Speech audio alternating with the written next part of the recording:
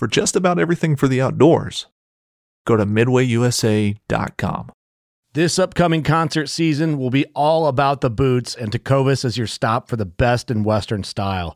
Tecovas has seasonal and limited edition offerings this spring and summer, including men's and women's boots, apparel, hats, bags, and more. All Tecovas boots are made by hand in a time-honored tradition with timeless styles that are always on trend. And Tecovas has first wear comfort with little to no break-in period. It's hard to find this level of comfort paired with this level of style. Stop by your local Tecovas store, have a complimentary drink or two, that's WCB style, and shop new styles. The smell of fresh leather and friendly staff are at your service. Many stores even have leather custom branding to make your boots truly personalized. And with regular live music and events, there's no in-store experience like it. If you can't make it into a store, just visit tecovas.com. That's TECOVAS.com. They offer free shipping on all boots, as well as free returns and exchanges, and ship right to your door. Go to tecovas.com and find your new favorite pair of boots today. Fishing like a local isn't just about catching fish. It's about connecting with the environment and the people who call it home. It's about hearing the stories and traditions that have been passed down for generations and sharing unforgettable moments with the people you meet along the way. Fishing like a local is having an experience that stays with you forever. And with Fishing Booker, you can experience it too, no matter where you are. Discover your next adventure on Fishing Booker.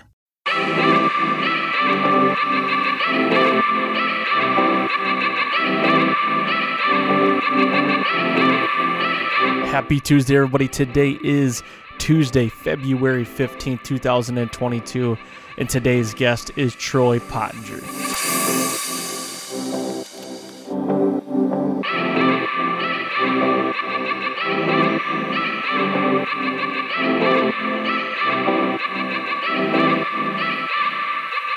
All right, welcome to the Fall Podcast. I am your host, Aaron Blasey, and today's episode is 201.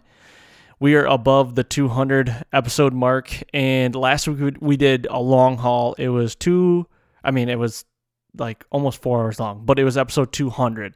And the response that I've gotten from everybody, when I mean everybody, is there's been a lot.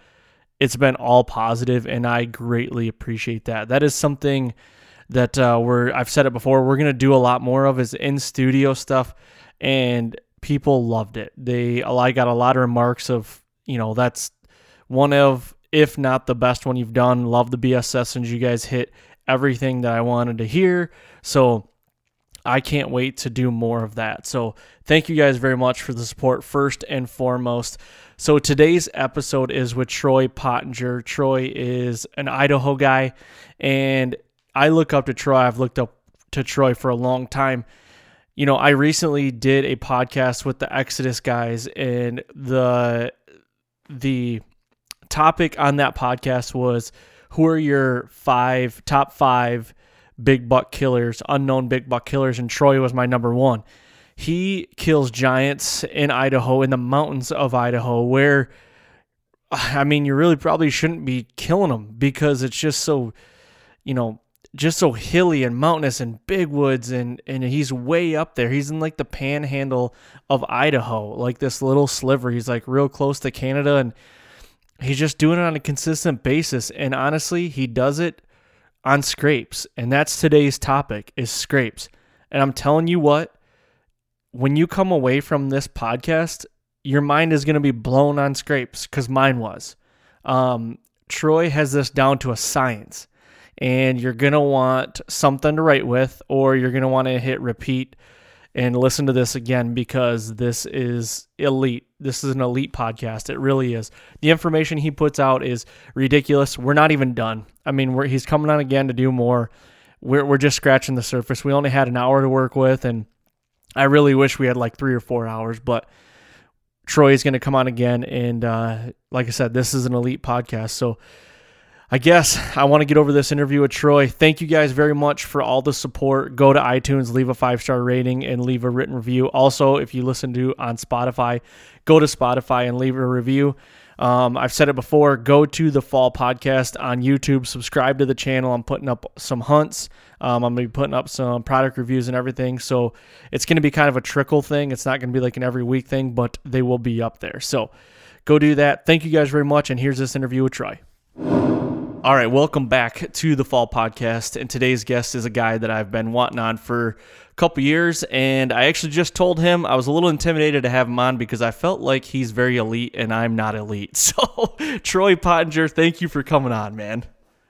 Hey, Aaron, thanks for having me. It's my pleasure. Yeah, definitely. I appreciate you doing this. Like I said, you and I talked a little bit off record, and I actually did a podcast with the Exodus Trail Cam guys and not too long ago, and they said, well, who is your top 5 big buck killers, like kind of unknown guys? And you were my number one. And the reason being is because typically, I mean, not typically, but you're doing it in Idaho, in a state where I'll bet you a lot of money if we were to put a panel on, 100 guys and said, hey, would you go to Idaho to kill whitetail? I bet you 99 of them would say no.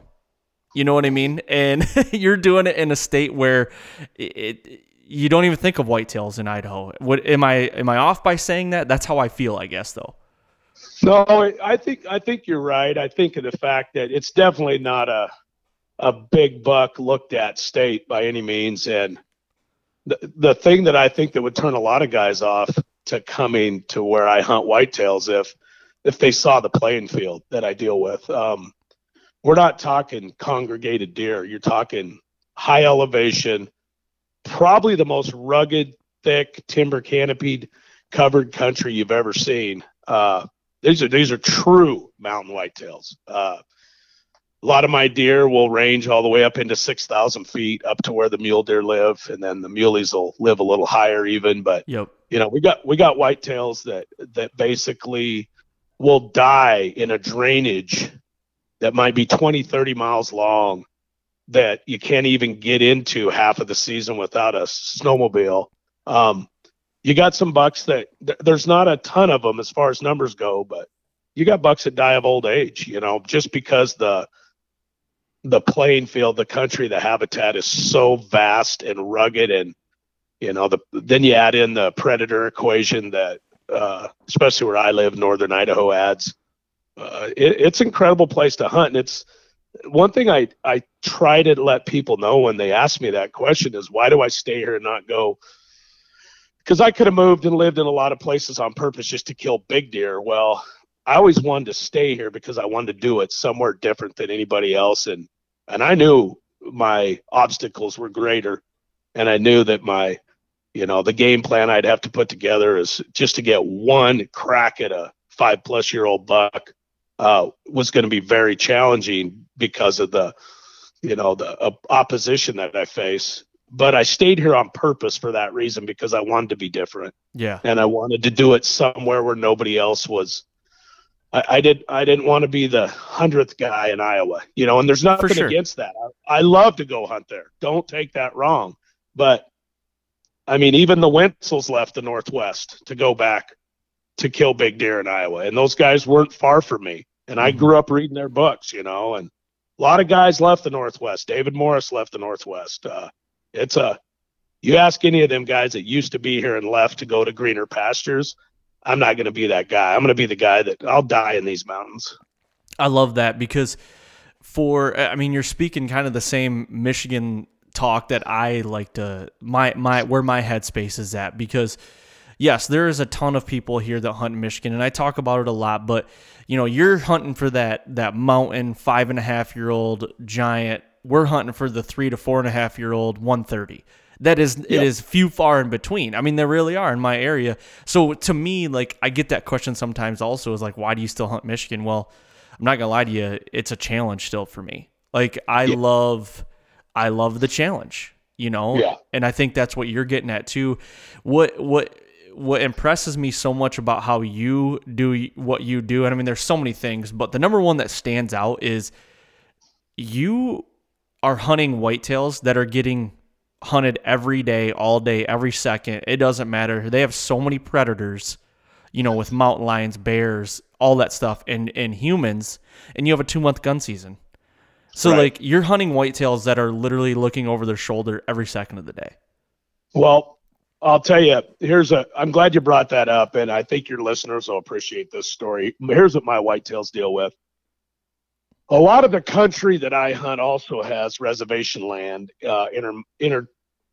mingled amongst all the properties of state ground and federal ground, and I hunt timber company ground. So I hunt public land whitetails in 3 or 4 different public accessible ways, including even reservation ground. And yeah, my whitetails deal with. I got wolves everywhere. I mean, we have a wolf problem in Idaho, Northeast Washington, Western Montana. And for your listeners, I like to hunt all 3 states when I find the right buck. And it's all the same habitat. Literally, it's the same habitat all the way across, and I run all the way up to the Canadian border with it.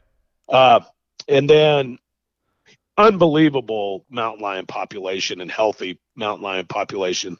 So you stack the wolves, you stack the lions, every bear you can think of, including grizzlies. We got it all, and lots. You want to go predator hunting, you come out to the Pacific Northwest. Seriously. Really? And then you add in the reservation ground, the Native Americans, they start hunting in July with rifles. Okay.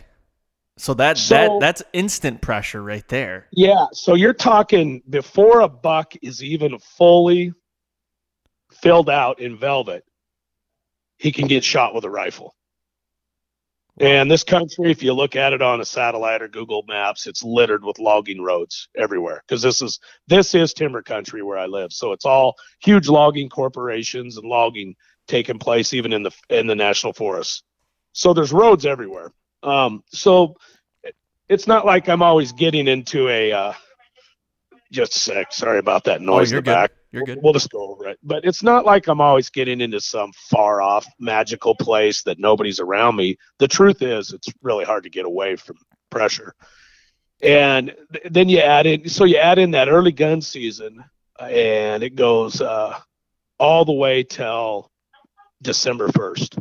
Holy crap. July to December?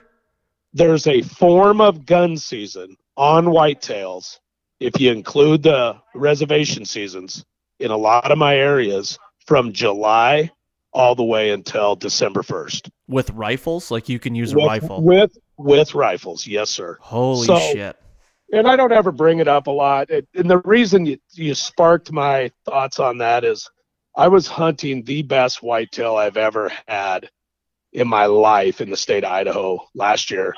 And I was working a job in the summer. I was doing some dirt work with my bulldozer, and I was checking on this buck. I was leaving my house at 3:00 in the morning and checking on him at daylight, 70 miles away. And then I was going to my job, and he ended up getting shot in July and grossed 200 and netted in the high 180s. In July? But he got shot in July. Yeah, he was on reservation ground. Wow. So that's just kind of the thing. I literally left this deer alone and wanted to, my goal was to get him killed this year, but he didn't even make it. My point is, he didn't even make it out of July. Yep. And so, yeah, you add in all that, and then the predators, and really it amazes me. And the only reason I've said this for decades, the only reason my bucks are able to get some age on them in some places is because of the vastness of this country and the cover. Timber canopy. There's places I can get up on top of a mountain, take a picture, and as far as you can see, it's straight timber. Wow. So that's what, and it's steep, it's really rugged, steep country. Yeah. If you flattened it all out, it'd be twice as much land. Oh, I bet. Yeah. Yeah. So that's kind of to paint a picture for your listeners.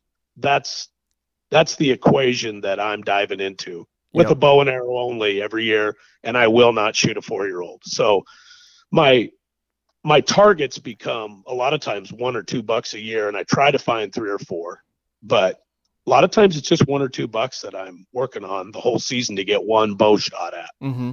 Trail cams, they are a big, big asset to a lot of hunters out there. And if you guys are looking for a new trail cam, look no further than Exodus Trail Cams. Exodus Outdoor Gear. They have the 5-year no BS warranty and a 5-year theft and damage coverage. So that means if your camera gets damaged or somebody steals it, they will replace that camera within 5 years. The 5-year warranty is second to none. Nobody in the trail cam game out there does that. These cameras are bulletproof. They flat out work. They are awesome. Also, go and sign up for the Exodus newsletter. Sign up for that. First-time customers, they will save big. Go to their website and check that out. So if you guys want to know more about it, go to ExodusOutdoorGear.com. Were you always that way, not wanting to shoot 4-year-olds, or was it like a stepping stone to get to where you're at now? It was a stepping stone when I was young. When I was, I'm 52. When I was 22, any big 4-year-old in the world was in trouble. Yeah. When I was 33 years old, I killed the number 2 state Idaho archery buck at the time. Okay. And he was 7.5. Aged by a biologist, not by me. The biologist told me either 7.5, maybe 8.5, but he thought 7.5. Anyway, I decided when I was 33, and I'd killed some really nice bucks before then, but a lot of them were 4.5-year-olds. Mm-hmm. I have a biology background. Kinesiology is what my major is. So I really started, buying in or just thinking about the whole skeletal structure system of a whitetail, and they really don't mature till they're 5. So I just decided after I killed that big deer, and I have been fooled by one buck that was just way bigger than I thought he was. He fooled me 4.5 and he was 166. So, wow. That happens sometimes. But you asked me that question to answer it. When I killed that big deer when I was 33, I just told myself after that, okay, if you want to hunt this class of deer, then you got to do 2 things. You really got to fan out and find this class of deer because there's very few. Sure. And fanning out for me is 500-mile circle minimum. Wow. From my house. Minimum of 500 miles from my house, 3 states. And all public, right? All public ground? All of it. Yep. I do have some timber company ground that I hunt that is public accessible, 100% public accessible by anybody that wants to hunt it. Yep. So, and I've hunted some reservation ground in the past too.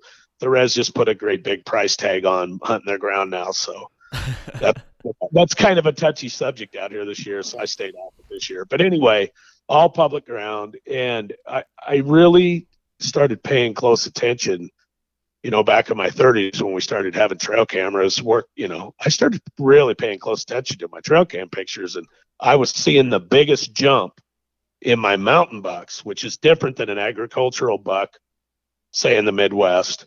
My biggest jumps were after they were fully skeletal mature. They reached that maturity. That's where I was seeing the biggest jump as far as their racks went. So it just made sense to me. Hunt them when they're mature, do whatever I can to let a 4.5-year-old go. And like 3 years ago, I let a 4.5-year-old walk right by me that was in the 170s, and he ended up getting killed by somebody else. And that happened. Holy shit, dude. I don't know if I could do that.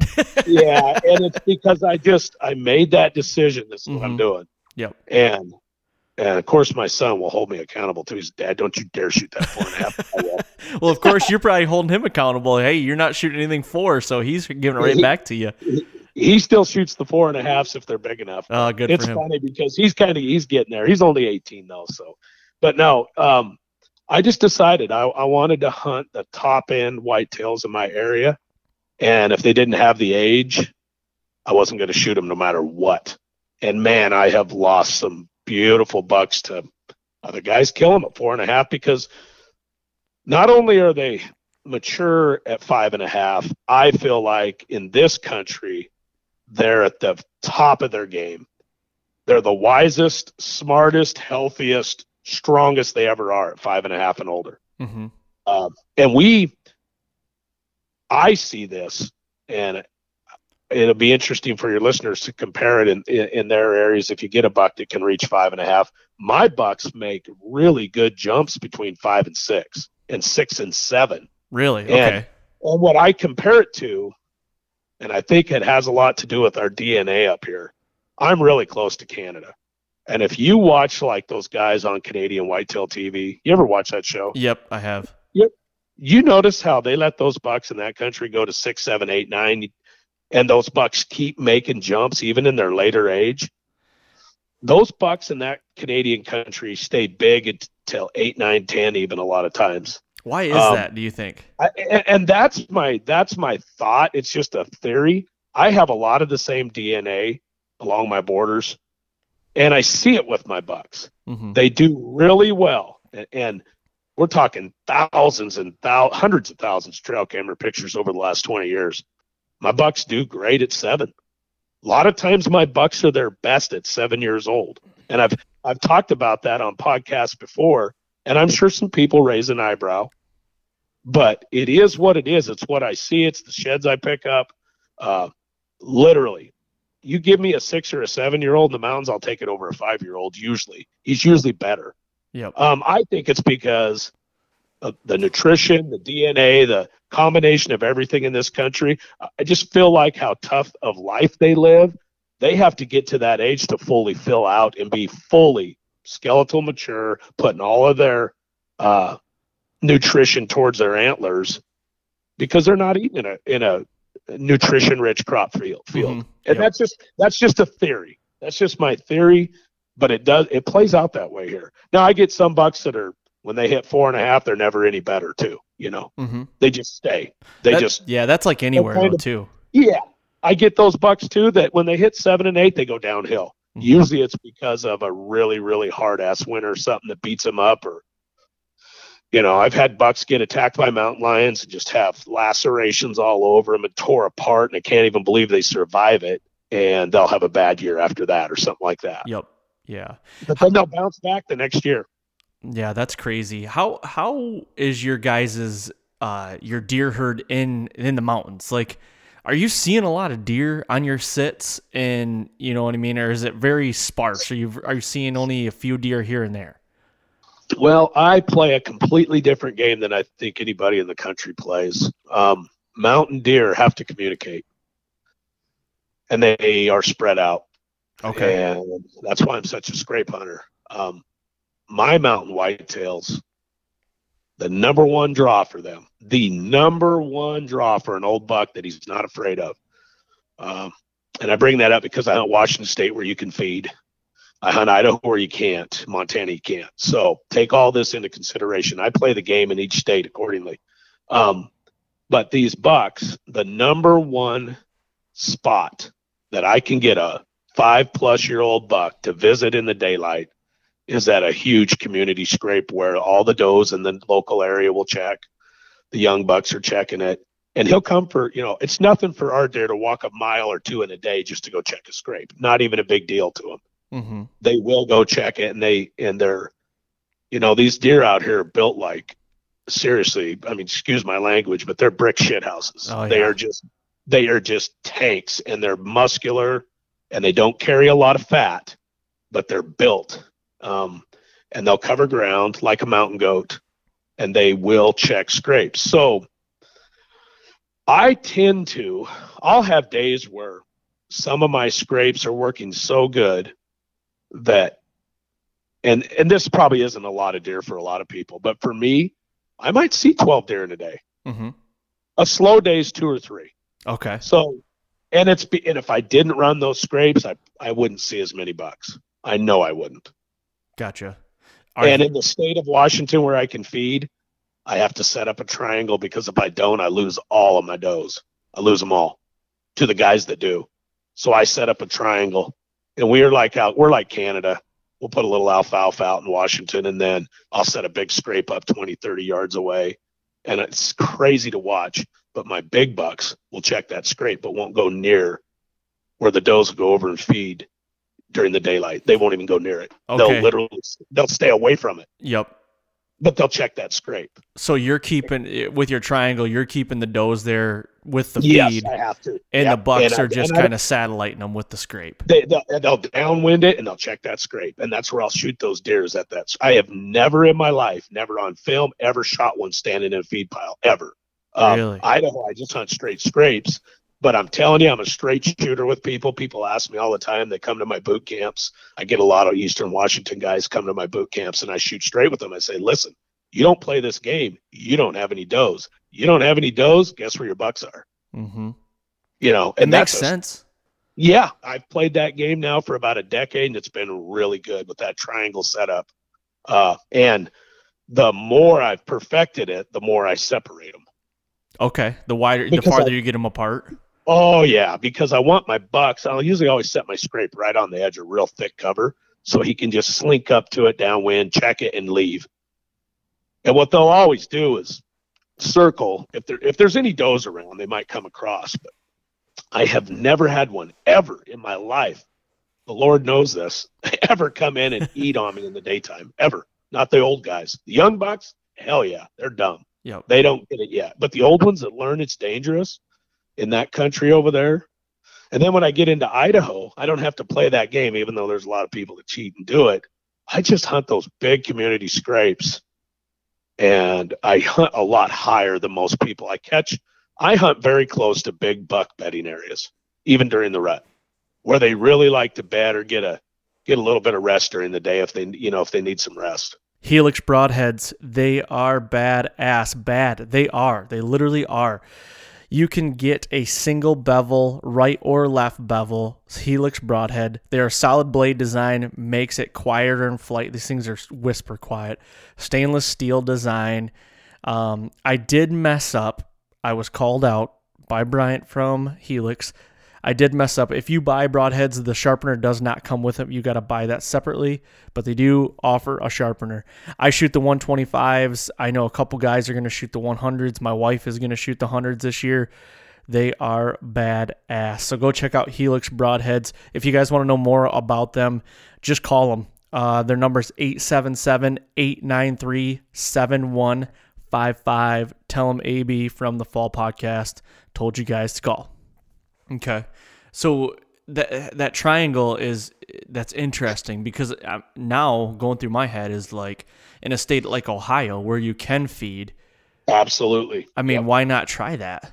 You know what I mean? Like why wouldn't you? It seems like it could translate to other states as well if you have the right components as far as thick cover for bedding like you talked, and it just makes sense to have the does, just keep them with the food, and then have the bucks come pick them off, Yeah, and that's how I hunt Oklahoma too. Okay. When I get to go to Oklahoma, there's always feed. I get away from that. I try to move off of it and get in security cover where a buck will approach it but not go to it in the daytime, and then I'll set a great big scrape right in his face, blowing towards his bed, and I'll make sure where I place that scrape, the scent to his bedding area is basically an all-day scent in his face.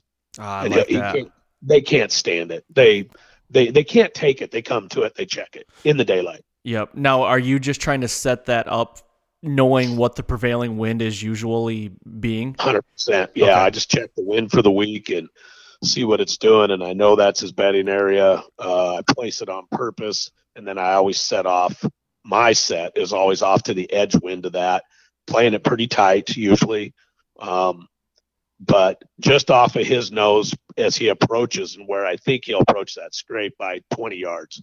Okay. It just misses. I always set my tree stand up in that triangle, and that triangle can be really like in Oklahoma. Sometimes I'm 50, 80 yards away, or try to move away from where those deer have been fed before I get there, and then I'll get into the security cover, lay the scrape out, give them something they're not, that most guys don't throw at them. And I play off the edge wind of that scrape. Okay, boy, do they come to those. They come to those in the daylight like crazy. Okay, so scenario here for you. Like, let's take this Oklahoma situation. Let's say you have feed out, but you're coming to hunt, and let's say you don't have a scrape out. Or are you putting feed where there's already been a scrape, or are you going in and creating that scrape when you get there? When I go out of state to a buddy like mine in Oklahoma, and what's worked for me is he'll already have them. He's getting pictures and feeding deer year round. That's what he does, and that's how they hunt it down there, and that's their deal, and that's cool. I'm fine with it. I get off of that. I go into where a buck feels really safe into the thicker timber security cover, or move towards his bedding, basically, to keep it simple. Mm-hmm. I get closer to his bedding, off the edge, and I'll lay a scrape out immediately. Takes me 5 minutes to build one, maybe 10 at the most, and I douse it with buck fever synthetics, and then it's working for me the whole week I'm there, and I throw a camera on it. Okay. And, I've done it and killed one of the biggest deer I ever killed in my life on a buck that he wanted me to kill, but I was able to set my stand. He told me, set it where you want.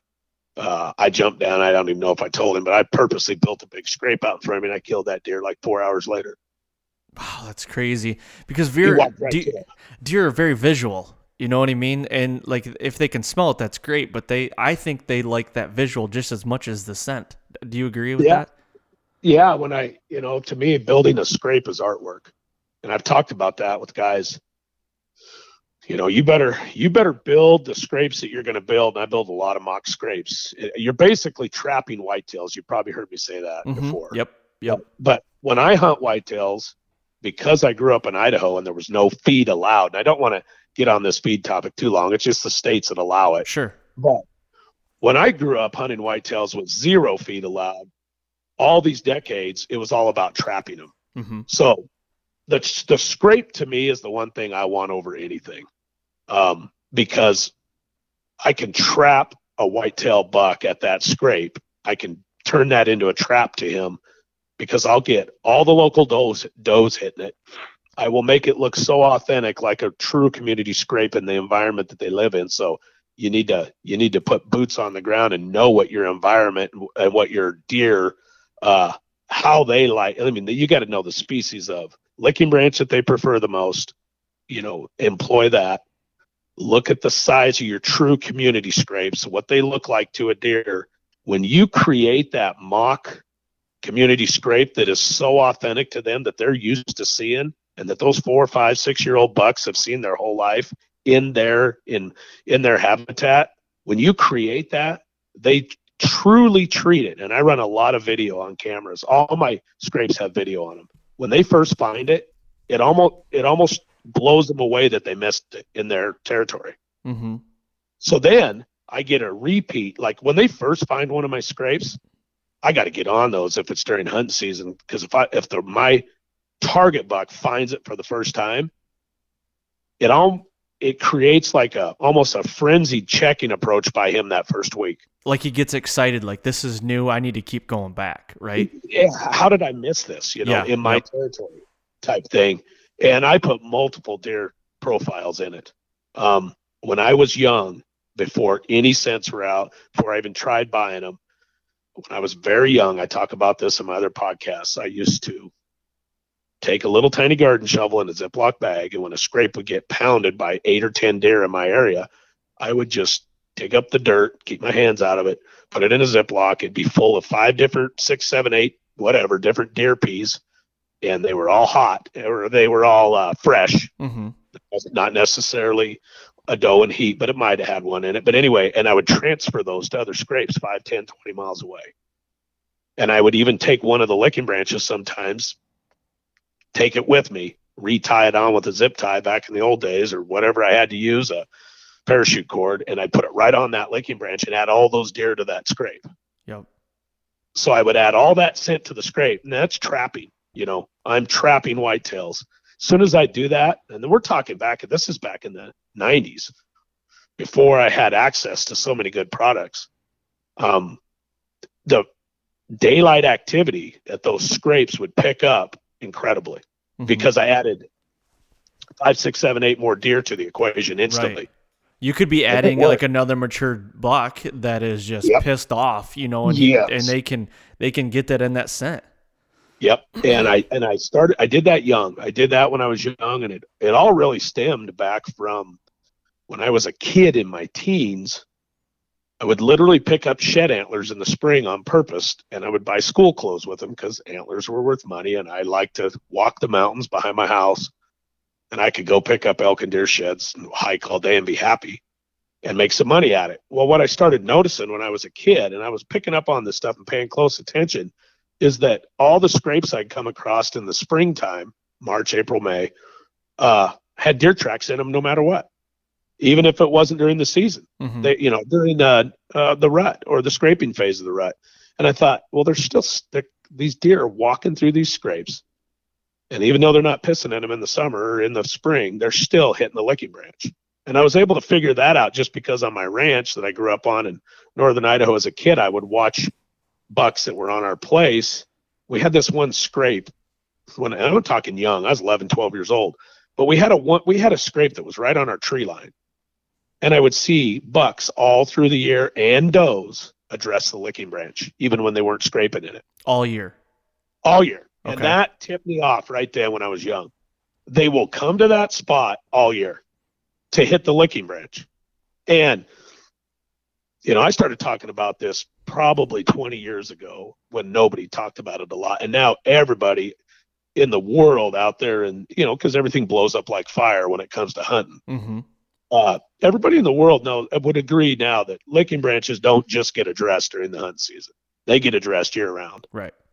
And then when you get migrating deer like mine that have to leave their home ground when they get 2, 3, 4, 5, 6, 7 feet of snow, sometimes up to 10 feet of snow, and where they like to live during the hunting season, they have to come back in April and May when the snow's gone, and they have to reestablish their social network. So those communal scrapes become huge.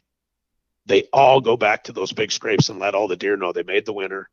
They're here. They move back in for the upcoming breeding season. Yeah, they're almost like their version of social media. You know what I mean? Like it's their Facebook. And you know what they like about it? It's safe to them. Mm-hmm. It's way safer than what they've experienced, especially go back to the old mature bucks that survive a state where you can bait. They know that they can be there in the daylight. For sure. Feels comfortable. It's a comfortable place, right? Mm-hmm. Exactly. Would you say that you're hunting over scrapes? Like, I guess, put a percentage on it. How much are you hunting over scrapes? I never hunt without a scrape in the equation. Ever. Really? Okay, so what if you're going to an area that doesn't have one? I just build one. 10 minutes. It's built. Really? Why not give a mature buck that now remember, I'm targeting a buck. Mm-hmm. I know him. I've either glassed him a bunch, trail cammed him, got him figured out, or at least know where he's hanging. And yes, they do move around, so I have to build mock scrapes in different areas for different parts of the season because they move around. They have their summer ground, they have their early fall ground, they have their rutting area they like to rut in, and some of my bucks are a 5-mile circle rut, and some of them stay in, maybe a 2 or 3 mile spot. Anyway, all that to say, anytime I hang and hunt or set up a stand to hunt, always a scrape gets built because there's no reason for me not to add that extra incentive for him to come see my spot in the daylight. I mean, it's a no-brainer to be on a mature buck. Yep. It makes sense. Oh, yeah, it's a no-brainer, and it's not that hard. It's just a matter of, I've built thousands of them. Well, probably not thousands, but I've built several hundred over the years easily. And it's just a huge impact on them instinctively when they smell that scent. They're inquisitive about it. And as long as I keep my human scent out of that and don't booger it up, I mean, I always get the biggest, most mature buck in the area that wind will blow to within a day or two. Always. Guys, I really think right now is the time to be checking out all the gear, what you're going to change, what you're going to use next year. Look no further than Novix tree stands. And the reason being is because, number one, it's made in the USA. Number two is because they're straight up badass. That's what they are. They flat out work. They're awesome. They're comfortable. They're ergonomically really nice. The Hilo, to me, when I'm wearing it on my back going in on a hang and hunt, is awesome. It does not extrude from my body. I'm not a very big guy. I mean, I feel like a wet biscuit right now, but that's just because I need to get on a treadmill. But I'm not a big guy. You need to go check these out. 10 pounds. The stand is 10 pounds. That's with the buckles and with the pad for the seat. The platform is 26.5 by 16. These things are very versatile. You can use them as set stands. You can use them as mobile stands. And honestly, I love the mini sticks, okay? And I'm going to put my own cable aiders on it this year. I used them a little bit last year. They're light.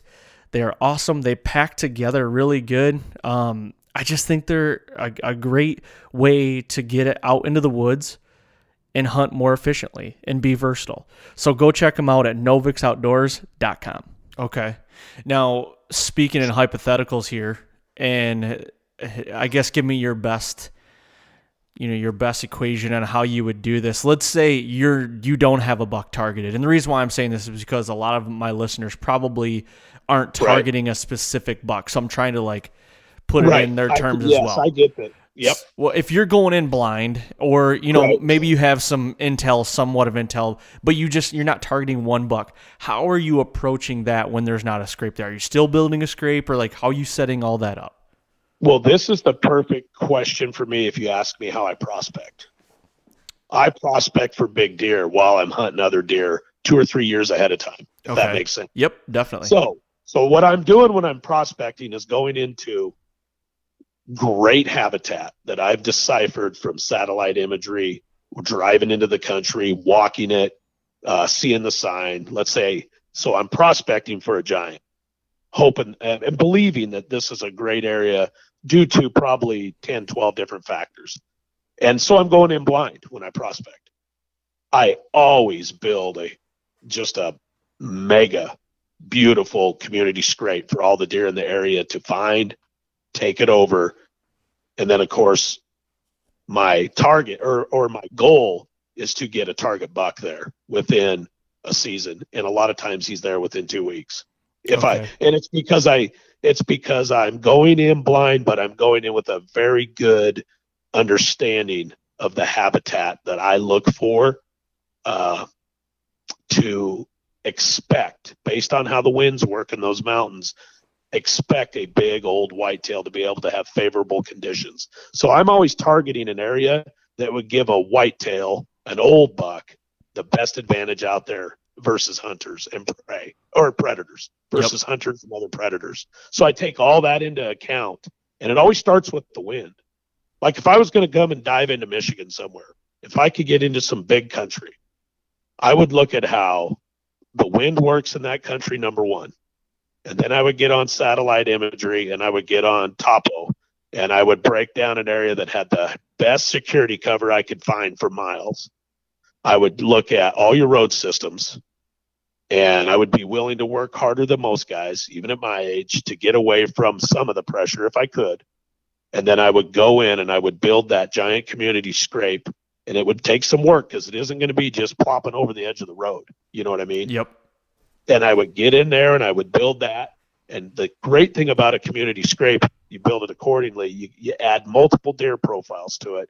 You give it the aesthetic appeal that all the oldest bucks in that country would accept, and they'll look at it and go, yeah, that's legit, that's real, it smells right, it looks right, it's been here for a long time, how did I miss it? And then I would let my cameras do the work for me, and I'd stay the heck out of there. And that's how I prospect out here. It's exactly what I do. Okay, that's how I would dive in blind. I got you. That totally hit the nail on the head, and I like how you put it into a scenario like here in Michigan, because that gives a lot of people a good visual on what you would obviously do. I guess I'm going to take it a step further. Now, you say that building a community scrape or building a scrape is an art form. It's a piece of art. Let's break down how you're building these things. And I also want you to hit on the multiple deer profiles. Like, how are you doing that as well? And trying to let the listeners know like how they could do it as well. Like, what are the steps that you're taking to do it? Okay, so the first part of that, as far as just making it authentic, number one, let's say you guys in Michigan want to find a piece of ground. Start with the map, start with how the wind works in the state. And you find a chunk that you feel is an obstacle to most people. I would start with that. And then I would get in there and I would get boots on the ground first, and I'd walk it. And I would read. I don't miss anything in the woods. I am so, I'd say my greatest strength is my perception. I literally see every rub, every track, I pay attention to detail, if that makes sense. Mm-hmm. Like, detail is everything to me. And I think it stems back, you and I were earlier talking about being athletes. Yep. And playing college level sports, and the details of being good or great. It's different. So I would dive into that ground after I did all my map study. And you got to look at topo and habitat both. You got to look at both. You got to get that security. Those deer need that security cover. Then I'd go put boots on the ground, and I would walk that country and break it down and grid it like nobody else. And I would find sheds, I'm sure. But what I would look for is what the deer prefer, how they build the big scrapes, what species of timber that it's being used on. I would go until I find that kind of evidence, and then I would mimic that as far as the way it looked, the species that are being used, what the deer prefer in the area, what they like to rub on, everything. Because when I build a community scrape, I put community rubs in too around it. I make it look like a war zone. I make it look like it's the hottest spot in the country for deer to meet up.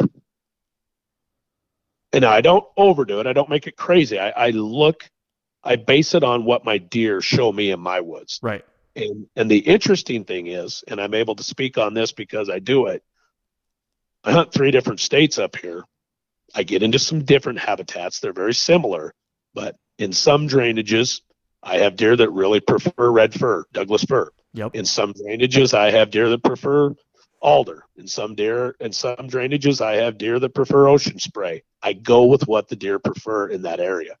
When it comes to the licking branch, that licking branch is key, and the look of the scrape is key, meaning it needs to impress them. It needs to have the look, the size that the deer really are drawn to. I mean, what are you really drawn to as a mammal? Something that's impressive. Yeah, the wow factor. The wow factor, and it has to smell perfect. Mm-hmm. So then can we go to multiple profiles now? Yes, I would love to. No, that you're basically mimicking what you're scouting. When you scout it. Yeah. Yep. I've trust me, if I go into an area I'm comfortable with and it's the same habitat as 2 drainages over, I can go lay out one without having to scout that drainage. Yep. But when I start getting 50, 100 miles away in different spots, that's where I get serious about really seeing what the deer in that specific area prefer, because I get different species of timber at different elevations too. Mm-hmm. And I don't know that you guys have such an elevation change like I have. No, we're flat. You're flat. Yeah. So yep. Yeah, that's what I do. I mean, I would have a blast. And you guys probably have swamp ground and all kinds of stuff. Lots of swamp. That. Yep.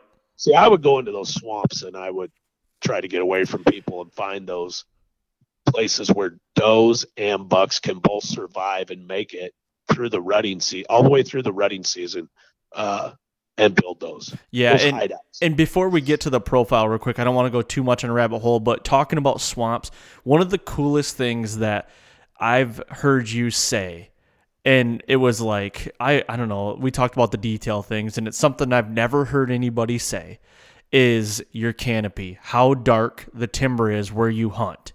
And deer like to have a comfort in darker timber, which is crazy to me. Like that you were able to pick that up because, you know, I have a swamp here, a pretty good sized swamp on one of my family farms, and it is darker than shit in there all the time. You know what I mean? I feel like a trail cam would be on infrared the whole day.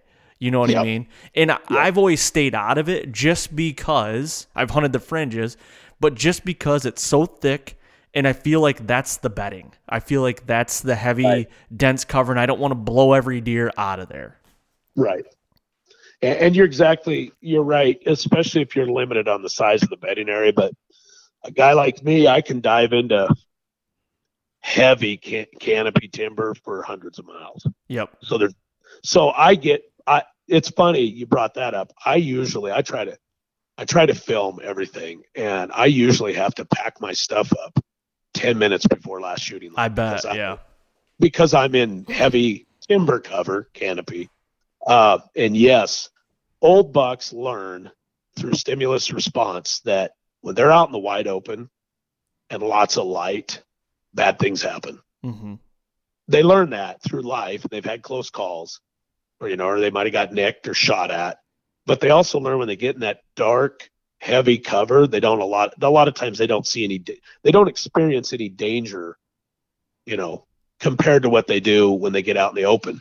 My old bucks in this country, it's fun to watch them, and I always set up accordingly. But a lot of times when they come up through to check my scrapes, they will pick the heaviest little pieces of cover all the way in, even if I'm setting a scrape up 10 yards outside of the heavy cover. But it's so fun to watch them work their way up, and they will purposely choose the heaviest cover to work their way to it, versus everything 4.5 years old and younger, 3.5 especially, will just get to it. And still use the wind a lot of times, but they'll cut across some openings. Yep. And when I heard you say that for the first time, I always ask myself why. Why does he think that? Why does he see that? In his scenario, the best thing I could come up with is because deer are usually bedding and feel comfortable in those thick, dense, dark areas. It's comfort stimulus response over their lifetime. Yeah. It totally is. It gives them a comfortable, safer approach. I do it when I get to my stand. When I hike into a stand, the last thing I want is deer to pick me up seeing me. And I usually hunt pretty close to bedding areas. So oftentimes I'll walk a longer route around, climb the steepest face to get to it, come up, I'll do whatever it takes to try to stay out of sight. Sure. Yep. And obviously I got to keep my scent away. That's a no-brainer. Obviously I'm trying to come into where I'm approaching where my scent isn't blowing right at a bedding area, because I hunt close to beds. Mm-hmm. Even during the rut, I hunt where bucks like to hole up for at least some time or part of the day sometimes to get a break. But no, to bounce past that and get to the profile, what I've done over the years is started way back, like I said, when I was digging dirt up, multiple deer peeing in a scrape and Ziploccing it. I've just taken the whole buck fever synthetics, and I have my own personal, to me, blend that I've tinkered with for years using buck fever. So I'm adding multiple deer profiles on purpose. And there's even some stuff that I've learned works great that I add into it too. And, guys get that from me all over the country, and they love it because it's 5, 6, 7 deer in a bottle. Mm-hmm. And so I'm just trying to add different urine smells to deer, not just one. One is okay. One can work great. I feel like I see more frequency in daylight from older bucks when I have multiple, especially when I start, when I build a scrape. Guys will ask me all the time. I get hundreds and hundreds of whitetail hunters across the nation that are scrape hunting now. And they'll say, Troy, when you build your scrape, and I say, you load that thing up, because you're trying to mimic a community scrape that's been there for decades. Yep. I said, you load that thing up. Don't worry about it. Don't think you're going to scare every deer in the world out if you use the right scent. The reason why I like the buck fever synthetics is I've never, ever had it spook deer, ever. Okay. Never. Not once. Never in my life in any state have I watched it spook deer. That's why, I like to go with stuff that works. Yep. And the cool thing about the buck fever synthetics too is it sits on your shelf for a couple of years. It doesn't matter. It doesn't rot. There's no protein in it. It's all synthetic. And we got a lot of states nowadays that aren't allowing anything but synthetic. So It's just a win-win with that. And I make a combo blend that I have tested and tried and tinkered with for decades, to where now I just blend it all. I have my measurements that I have. I mix it and put it out, and it's just money. Like the big buck that I was hunting this year, and my time was kind of limited with my son playing college football. I blew it. I shot right over him at 16 yards. But long story short, I had my great shot. I had him. First time I missed one in a long time. It happens. Very humbling. But all that to say, every time I went in to hunt him, and when I would freshen that scrape, that's my rule. I only freshen him when I hunt him after the initial build or check a camera. That's when I freshen. It pulled him there right away. Way more daylight than if I hadn't been there for a while. As soon as I freshened it, he was there always within 48 hours checking it. Really? And I was near his bedding area. Yeah. Wow. So when you're doing your blend, I'm sure when you were trying to, beta test this, if you will, I guess, or just try to figure everything out, Were you taking multiple bottles to the scrape and just dumping multiple bottles in there? Or was it like, well, maybe if I just try to mix these, it'll work better? I've just always mixed from the start at home because it made sense to me. Okay. And, to this day still, if I get a scrape that's just getting pounded by 7 or 8 deer and I'm getting them pissing in it, daily, to this day, I'll still transfer that dirt to other scrapes sometimes. Okay. It works. Yep. Yeah. What I like about the Buck Fever Synthetic is I can reach out to any deer community with it. And if their nose is in range of that scent, they're coming to check it. They always do. Does and bucks, all of them come to check it eventually within a week. Another thing I do is I cast it. I use big spray bottles, and when I initially build this beautiful scrape. I load it up with scent, but I'll take the licking branch scent and I'll spray it 20 feet high in a tree to get the scent out initially. Okay, that makes because I'm playing common sense. The wind, right? I want that wind to catch it, not just at chin height of my licking branch. I want that initial scent to get out to every deer in the country that scent can blow to. And so, yeah, I'll cast it up high using those spray bottles. I overload it initially. And then once the deer start checking it, they take it over. And then I only refresh when I check a camera or hunt it. Okay. And when you're refreshing, are you still doing that mixture, or are you just kind of coming in and just throwing, maybe one different, are you still using the mixture throughout the whole thing? Or I pretty much only use my mix now, yeah. Because I just see great results. Yep. Does it bother me if I only have, say, one of the pieces of the mix? As long as there's urine, I really, that forehead gland's key. Mm-hmm. That forehead gland scent really helps. But yeah, as far as urines go, I pretty much don't go anywhere without making my personal mix, just because I like the way it works. But for years I didn't, and it worked fine too. I just feel like I get more instant results when I add multiple profiles, just like I did when I moved the dirt. Yep. I gotcha. Is your mix a big secret that you like to keep on the down low, or is it something that you could definitely tell everybody? I give so much info out to people, so much. I share everything. The one thing that's real personal to me is perfecting that. And, that's something that I do kind of keep to myself. I'll say this, it's Buck Fever Synthetic based, huge. Okay. Only Buck Fever stuff? Mostly. Okay. That's all right. That's all I wanted to know. Yeah. And, I have very, very, there's a few things that are coveted to me that I put so much time and effort into that's one of them. I know this. I've had guys use my mix, and guys can get it from me anytime. Buck Fever treats me really good. I'm actually working with the owner of Buck Fever right now to possibly have my own mix with them. We're talking about it. Yeah, we're talking about it. And Troy's great to me. Don't get me wrong. He takes great care of me. That Buck Fever works great. I just, I'm one of those tinkerers. I'm one of those guys that I feel like I try to be a scientist when I'm out there with these whitetails. And I test things all the time, year round, on camera, in video. And when I see something work better than normal, because it makes sense to me to try this, then I do it. When I see something not show me any evidence at all that it's better, then I go back to what was best. So, right.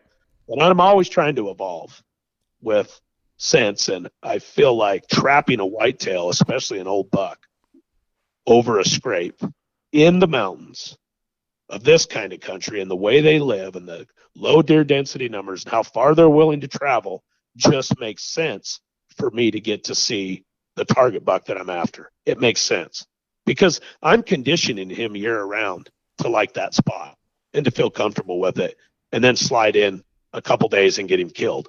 That's exactly what happened to me this year. My son was playing college football. They made a big playoff run. They made it to the national championship in the FCS. I had no weekends at all. None. Mm-hmm. But I was able to allow that scrape of mine to work that buck for me and keep him close. And I was able to get the perfect shot at him. And nobody wants to admit this, but I just flat out blew it. I shot right over him.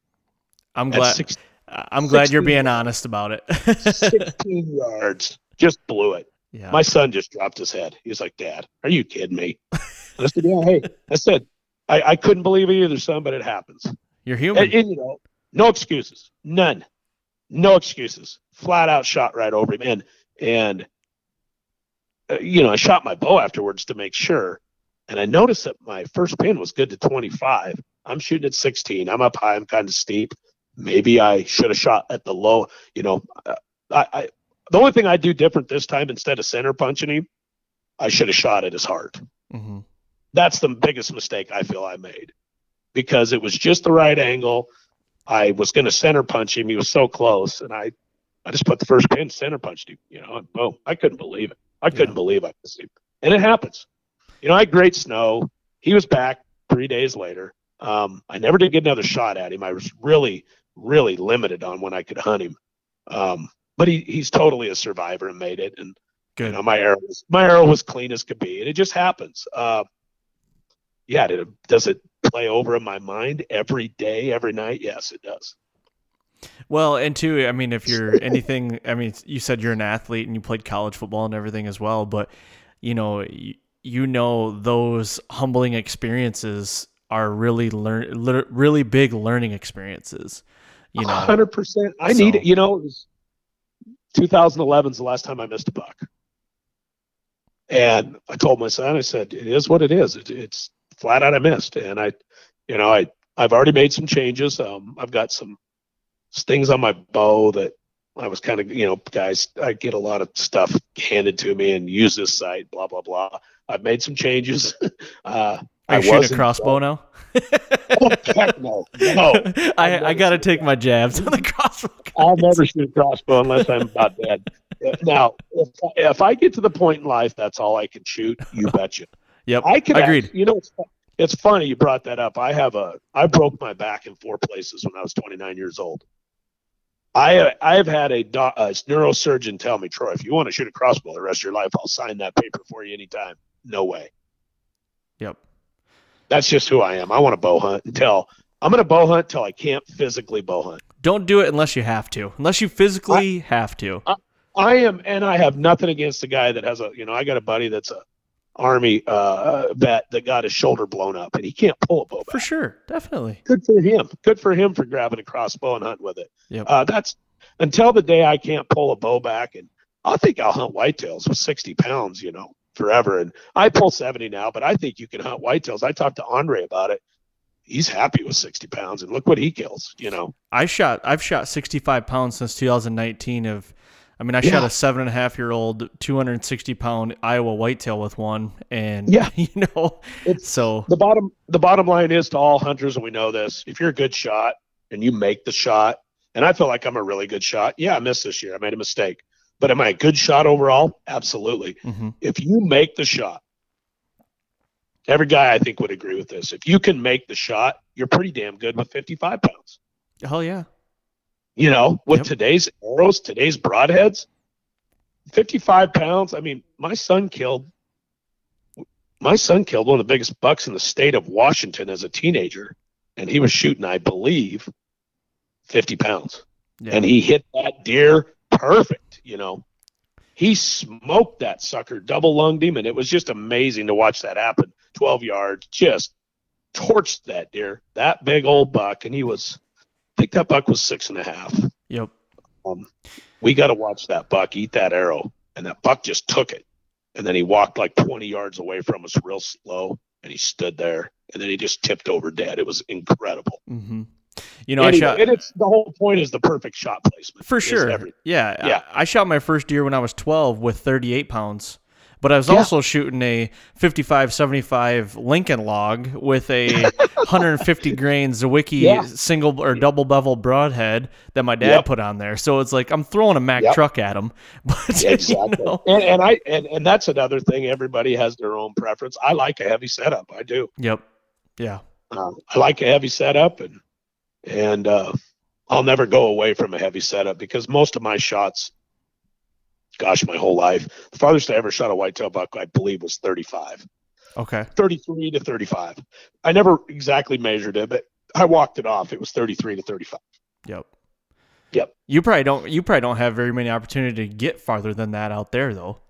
No, I really don't. The stuff that I'm setting in keeps my shot window to probably 35 max. Yep. Very cool, man. Well, I know we got a hard stop right now. I want to be conscious of your time, but we're definitely going to do a part 2 for this coming up here soon. But dude, Troy, I appreciate you coming on and doing this, man, taking the time out of your day and coming in and bullshitting with me. Thank you very much. Yeah, I appreciate you having me, Aaron. That time flew by fast. So I really did, appreciate yeah. it. I think we got a lot more we could cover. I'd love to visit with you again. There's a lot we just kind of scratched the surface there on actually the hunting part of it. Yep, for sure. I've got 47 questions and we only went through about 4 of them. So we got a lot of content. All right. Sounds good, man. Appreciate it. Yep. Appreciate you. And there it is. Thank you very much, Troy, for coming on and doing this podcast, man. Greatly appreciated. I feel like I've got a new friend in Troy. He's, I text with him. We talk through social media and everything. He'll answer any question I have. This guy's elite. Like I said, he's elite. Check him out. Go look at him on all the social media platforms and everything. And he's even on YouTube. So go check out some of his hunts on YouTube. Troy Pottenger is his name.